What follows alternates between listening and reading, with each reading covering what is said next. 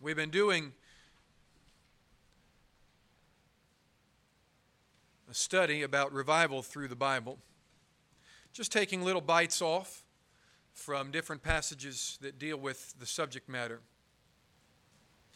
I thought maybe at one point we would try to lay it all out all at once, and that did not necessarily seem like the best way to go, or maybe try to fit it all into one or two services, but those would have been awful big bites, so we've kind of decided to divide it up into smaller bites as we've taken each reference individually. And so this may be one of the most popular passages on the subject of revival in all of the Scriptures.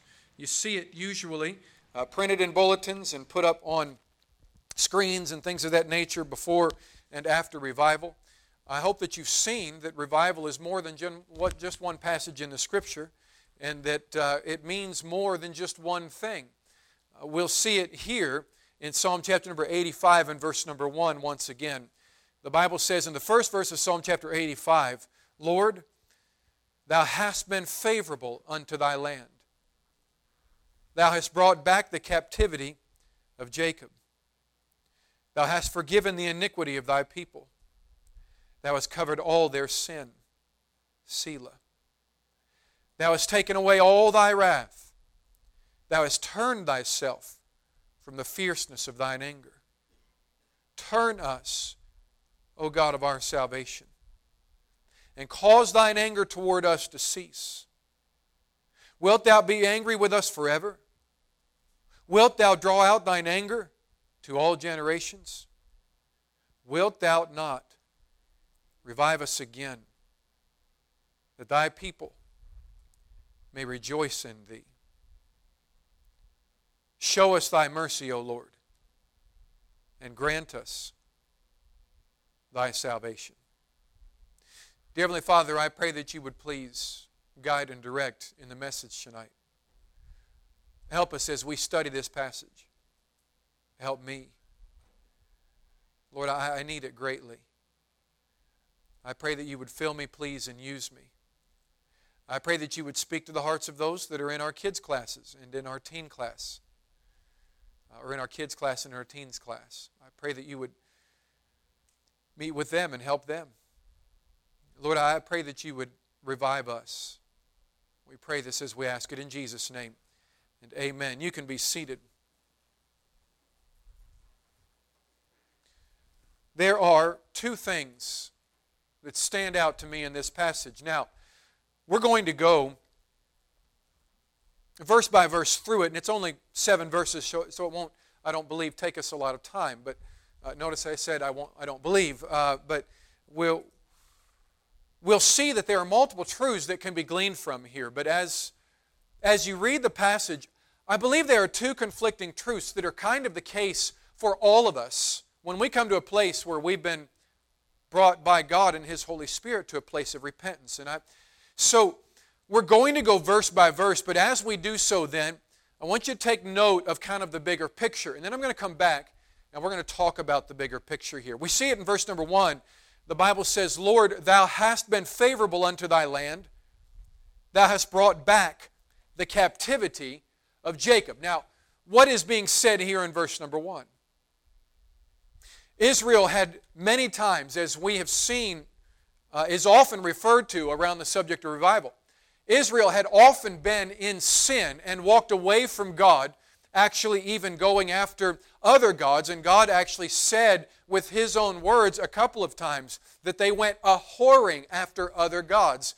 And so Israel had given themselves to other gods and had also fallen into deep sin because of the worship of some of those gods. Some of the worship of those gods that were a part of Canaan when Israel was given the power by God to overtake the promised land. God told them, remember, that if they did not cast out all of the nations that were in that land, that what would happen was that eventually they would, if they didn't cast out all of the people, that they would then begin to worship their gods, and their children would begin to worship their gods, and that as their children were given in marriage to one another, that they would go a-whoring after other gods, and that it would become a generational problem if they didn't get rid of all of the gods of the nations and get rid of the other nations in the Promised Land. So when Israel came in, they started off pretty strong, but eventually they stopped casting everybody out and left some there within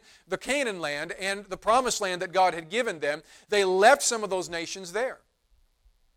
When they did that and they left themselves exposed to the worldliness of the other nations and to the other gods of the other nations, they then began worshiping the other gods of those other nations. And that is one of the reasons why every Christian ought to be careful about how much of the world you expose your life to.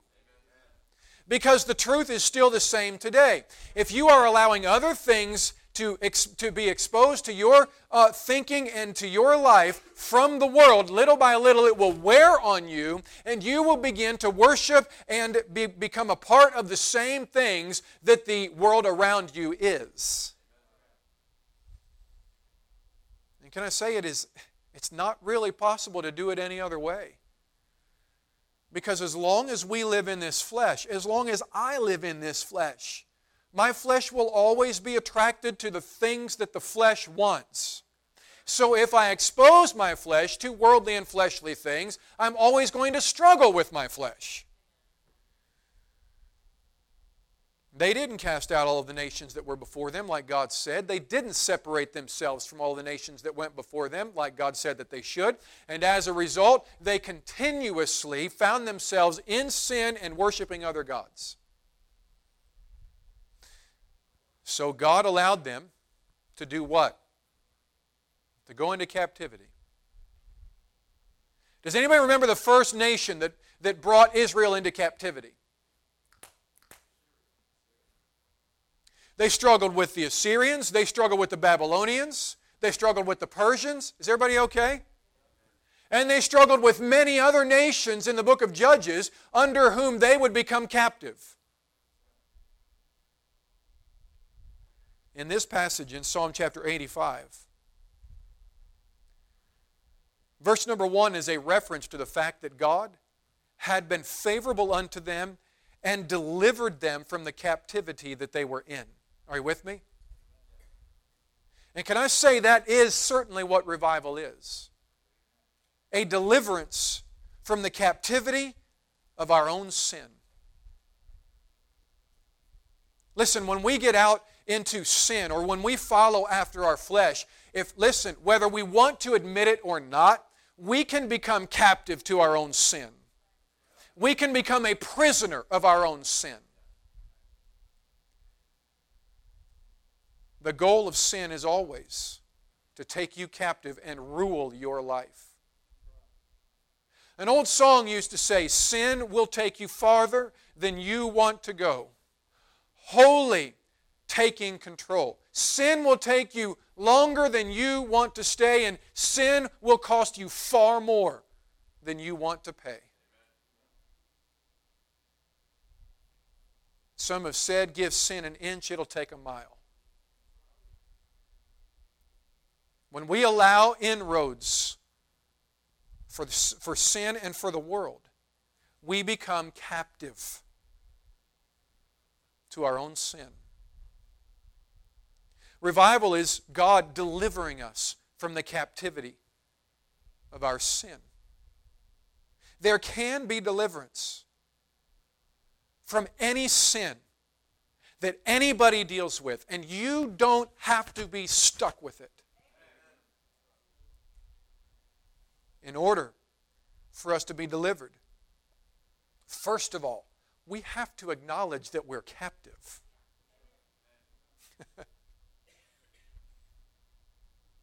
Unfortunately, being taken captive by our sin is not as visibly obvious as being literally taken captive as a nation.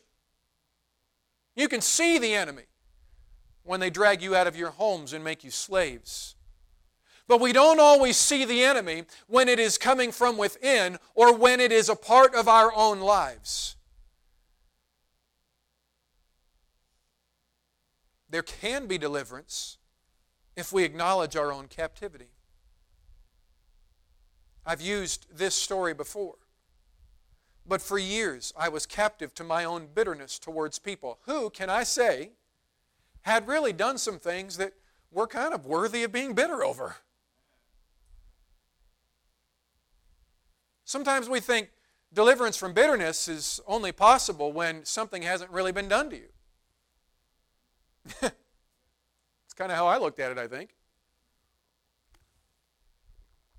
But the truth is, I didn't even know until I sat in a service under Dr. Keith Gomez, my freshman year of Bible college, that for years I had been captive to bitterness. I had no clue. Until he got about halfway through that message, and I was not enjoying it and thinking, man, I wish all the people in, or a bunch of them anyway, from that church in Parkersburg, West Virginia, boy, I wish a whole bunch of them could be here to hear this message because they really need it. And the longer he went, the more frustrated I got that they weren't there. And then about halfway through that message, he said, and just in case you don't think you're bitter, let me give you some of the signs from the Scriptures of bitterness. And when he said that, something inside of me, of course we all know what it was, said, maybe you ought to listen to this part.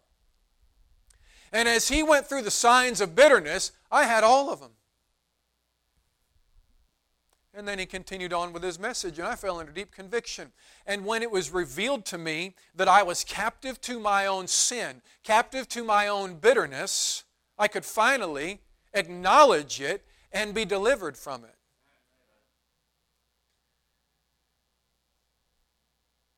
There's no deliverance unless there's acknowledgement. I had to admit I had a problem. There's no deliverance from addictions unless they are first acknowledged.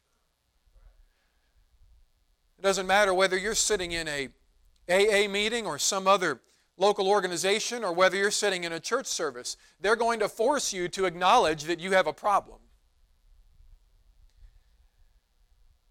There can be no deliverance without acknowledgement of your captivity. Secondly, there can be deliverance, number one,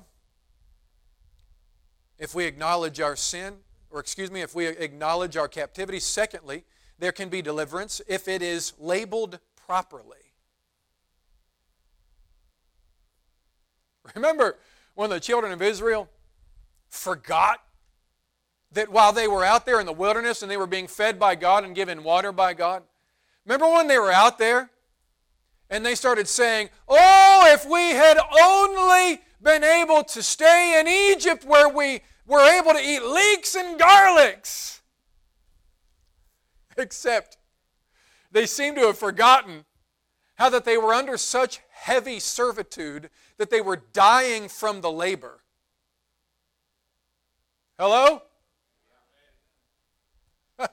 And that Moses, after God got a hold of his heart, felt so burdened for the heaviness of their servitude that he actually smote a man who was being too hard on one of the Jewish people and then had to hide the body. He was so burdened as a man who was raised as an Egyptian for his people about the heaviness that was placed upon them and about the affliction that was being placed upon them that he smote another man for it. Is everybody okay? But then they get out in the wilderness and the times get a little tough and they say, I wish we were back in Egypt where it was easier.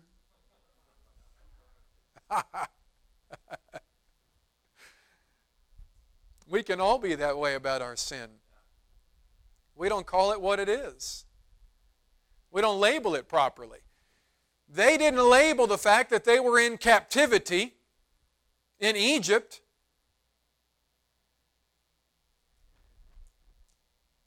And they got confused about what was really better for them. It was better for them to be free from the world and free from their sin and to have the provision of God than it was for them to be living in Egypt under the bondage, under the captivity, under all of the worldly influence. It was better for them to be delivered, but while they were out there for a little while having some trials and troubles, they forgot what they had really been in and stopped labeling it correctly. And the reality is that sometimes we love to excuse where we are in our life and say it would have been better if, and we don't label where we came from properly, or we don't label our current sin properly and acknowledge what it is. Proper labeling of the problem is the only way to have deliverance. Sin is sin. Can I say this? If we excuse it as gossip but never call it sin, there will be no change. If we excuse it as a grudge but never call it bitterness, there will never be change. If we excuse our favorite show as a way to unwind after work but don't label it as lasciviousness and nudity and pervasive swearing, there won't be a change. Well, it's just how I unwind after work.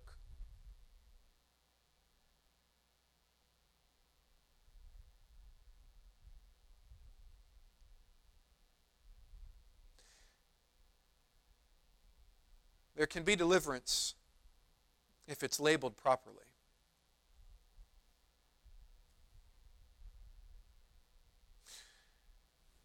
We see here in verse number 1, the Bible says that God had been favorable unto their land and had brought back the captivity of Jacob. They had become captive to another nation because of their own sin, and God delivered them from that captivity. Revival is deliverance from the captivity that you have put yourself in. Verse number 2. Thou hast forgiven the iniquity of thy people. Thou hast covered all their sin. And here he says, stop and think. Selah.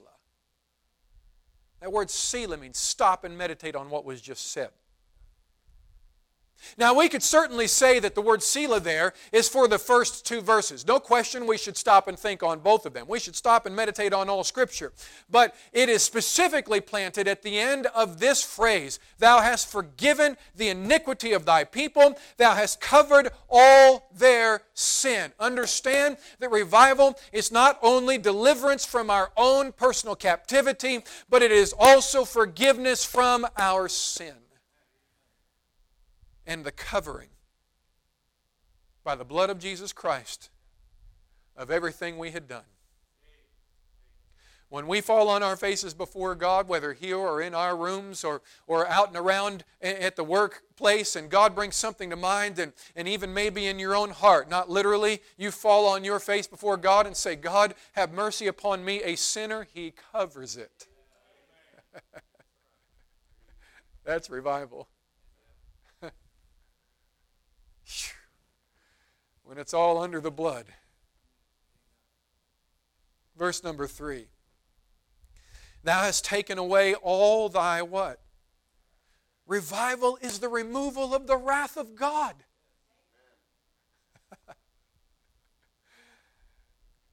There is wrath from God when we are in sin. And there's a removal of that wrath when we get right. And some Christians need to be reminded that when you got right with God, the wrath was taken away with it. And even though Satan wants you to be convinced that you're always under the wrath of God, no matter how far, that you're always under the wrath of God, whether or not you have repented of it or not. When you've repented of it, the wrath is gone. Satan wants you believing that you'll always live under the wrath of God, because it makes you feel helpless and hopeless. And if you're helpless and hopeless, you are also useless. But revival is not only deliverance from captivity. It's not only forgiveness and covering for our sin. It is a removal of the wrath of God that once did exist. But now, because we have not covered our sins, but confessed and forsaken them, we have found mercy, and there is no more need for wrath. So, pick yourself up and stop letting those thoughts and doubts and fears keep you in the muck and mire of something that doesn't exist anymore. Does God hate sin? Absolutely. Have you repented of it and forsaken it? Great. Then His wrath is gone. It's a removal of the wrath of God. Look at verse number 4. Turn us, O God of our salvation, and cause Thine anger toward us to cease. Wilt Thou be angry with us forever? Wilt Thou draw out Thine anger to all generations? Wilt Thou not revive us again? Do you see this? Now wait a minute. Maybe I'm wrong about this. But here is where I want to stop and look and take a big picture look of this passage of Scripture. Is everybody still with me? Look at verse number 1 again. Lord, Thou what? Hast been favorable. Look in the next part. Thou hast brought back the captivity. Do you see that? Verse number 2. Thou hast forgiven the iniquity of Thy people. Look at the middle part of verse number 2. Thou hast covered all their sin. Look at verse number 3. Thou hast taken away all Thy wrath. Thou hast turned Thyself from the fierceness of Thine anger. These are constants. They are definite statements of confidence. Are you with me? And they are present tense. Yes? In other words, deep down in the heart of the psalmist, he knows that God has been favorable, that He has brought back the captivity, that He has forgiven the iniquity, that He has covered all of their sin, that He has taken away all of His wrath, that He has turned Himself from the fierceness of His anger. He knows this. He's saying that God has done it. Yes? But then verse number 4 is a totally different tone. He says, turn us. Verse number 5 is he says, wilt Thou be angry with us forever? Wilt Thou draw out Thine anger to all generations? Wilt Thou not revive us again? He has gone from knowing that God has been generous, that God has been merciful, that God has forgiven, that God has covered, to that human doubting.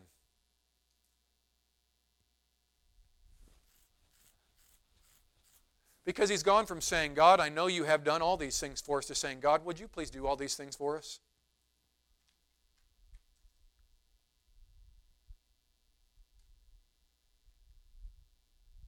How many times have you come to the Lord and gotten something right with Him and still felt the weight of it? Because you still have the recent memory of all of the consequences that you had to live through. Because unfortunately, maybe in some cases, you are still living with some of the consequences that you had to go through. Or maybe you were just so far away from God for so long. Or maybe it's a sin that was so deep and so hard for you to get over that when you got over it, you had a hard time believing that God was over it. And so the first half of this passage, the first 3 verses, he speaks with confidence. The last few verses, he pleads for mercy. He basically says, Lord, I know You've been good. I know You've been merciful. I know You've covered all of my sin. And then he says, now would You please turn us? Would You please not be angry with us forever? Now wait a minute. Didn't he just say that God had been favorable? Didn't he just say God had forgiven? Didn't he say that He had covered all their sin? Didn't he say that He had taken away all of His wrath? Didn't he say that? And then he says, but are you going to be angry with us forever? Well, he just said, Thou hast taken away all Thy wrath. In one place he's saying, Lord, I am so thankful that I don't have to deal with Your wrath anymore. In the next place, his humanity comes out and says, now how much longer am I going to have to deal with Your anger? And that's where verse number 6 comes in, and we'll be done. Wilt thou not revive us again, that thy people may what? Rejoice in thee. Show us thy mercy, O Lord, and grant us thy salvation. Two things. The first appears in verse number 6. Revival is not only when God removes your captivity. It's not only when God forgives and covers your sin. It's not only when God takes away your wrath. But revival is when you allow God to restore your joy again.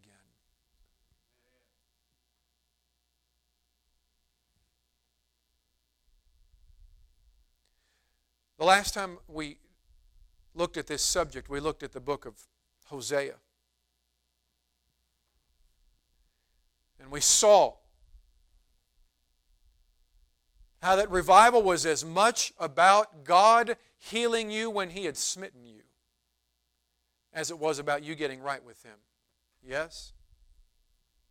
We saw that it was as much about God making you fruitful again when you had become unfruitful because of your sin. Does everybody remember that? But now we also see that revival is not only God restoring these things to you, but it's also a return to joy again.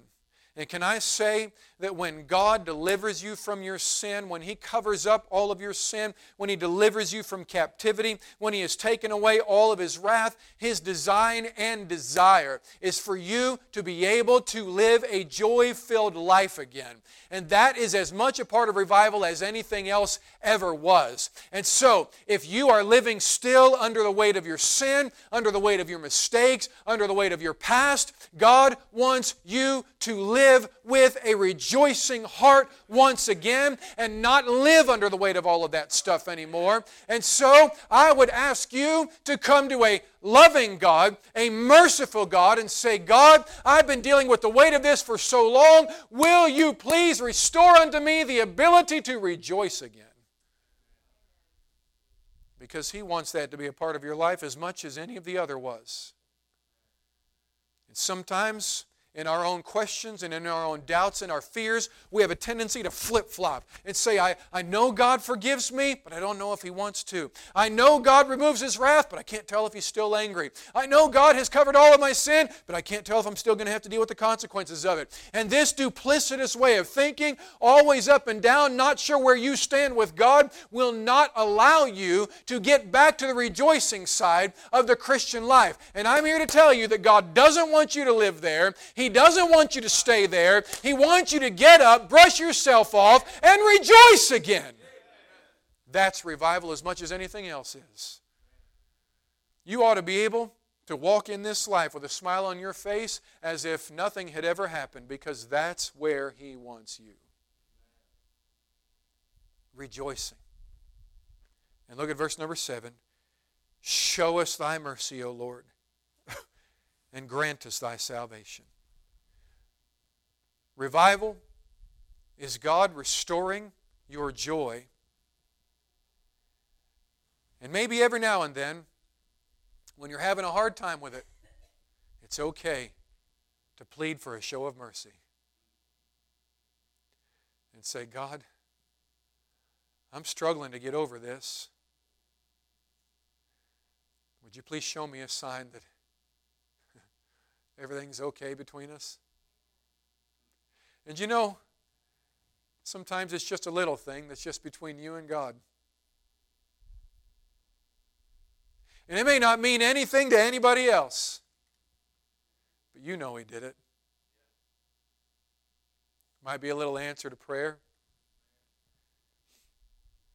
It might be an extra pop that comes out of the vending machine when you put 50 cents in and 2 came out.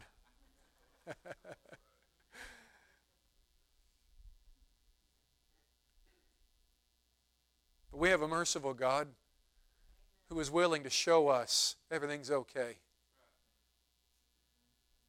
He wants you to know it that bad. What is revival? Yeah, it's God removing us from our captivity. It's God forgiving us and covering all of our sin. It's God removing His wrath from our life. But it's also God restoring joy again. Dear Heavenly Father, I pray that You would please help those who need help tonight. Would You please speak as only You can? With heads bowed and eyes closed, nobody looking around, how many would say, Preacher, if I were to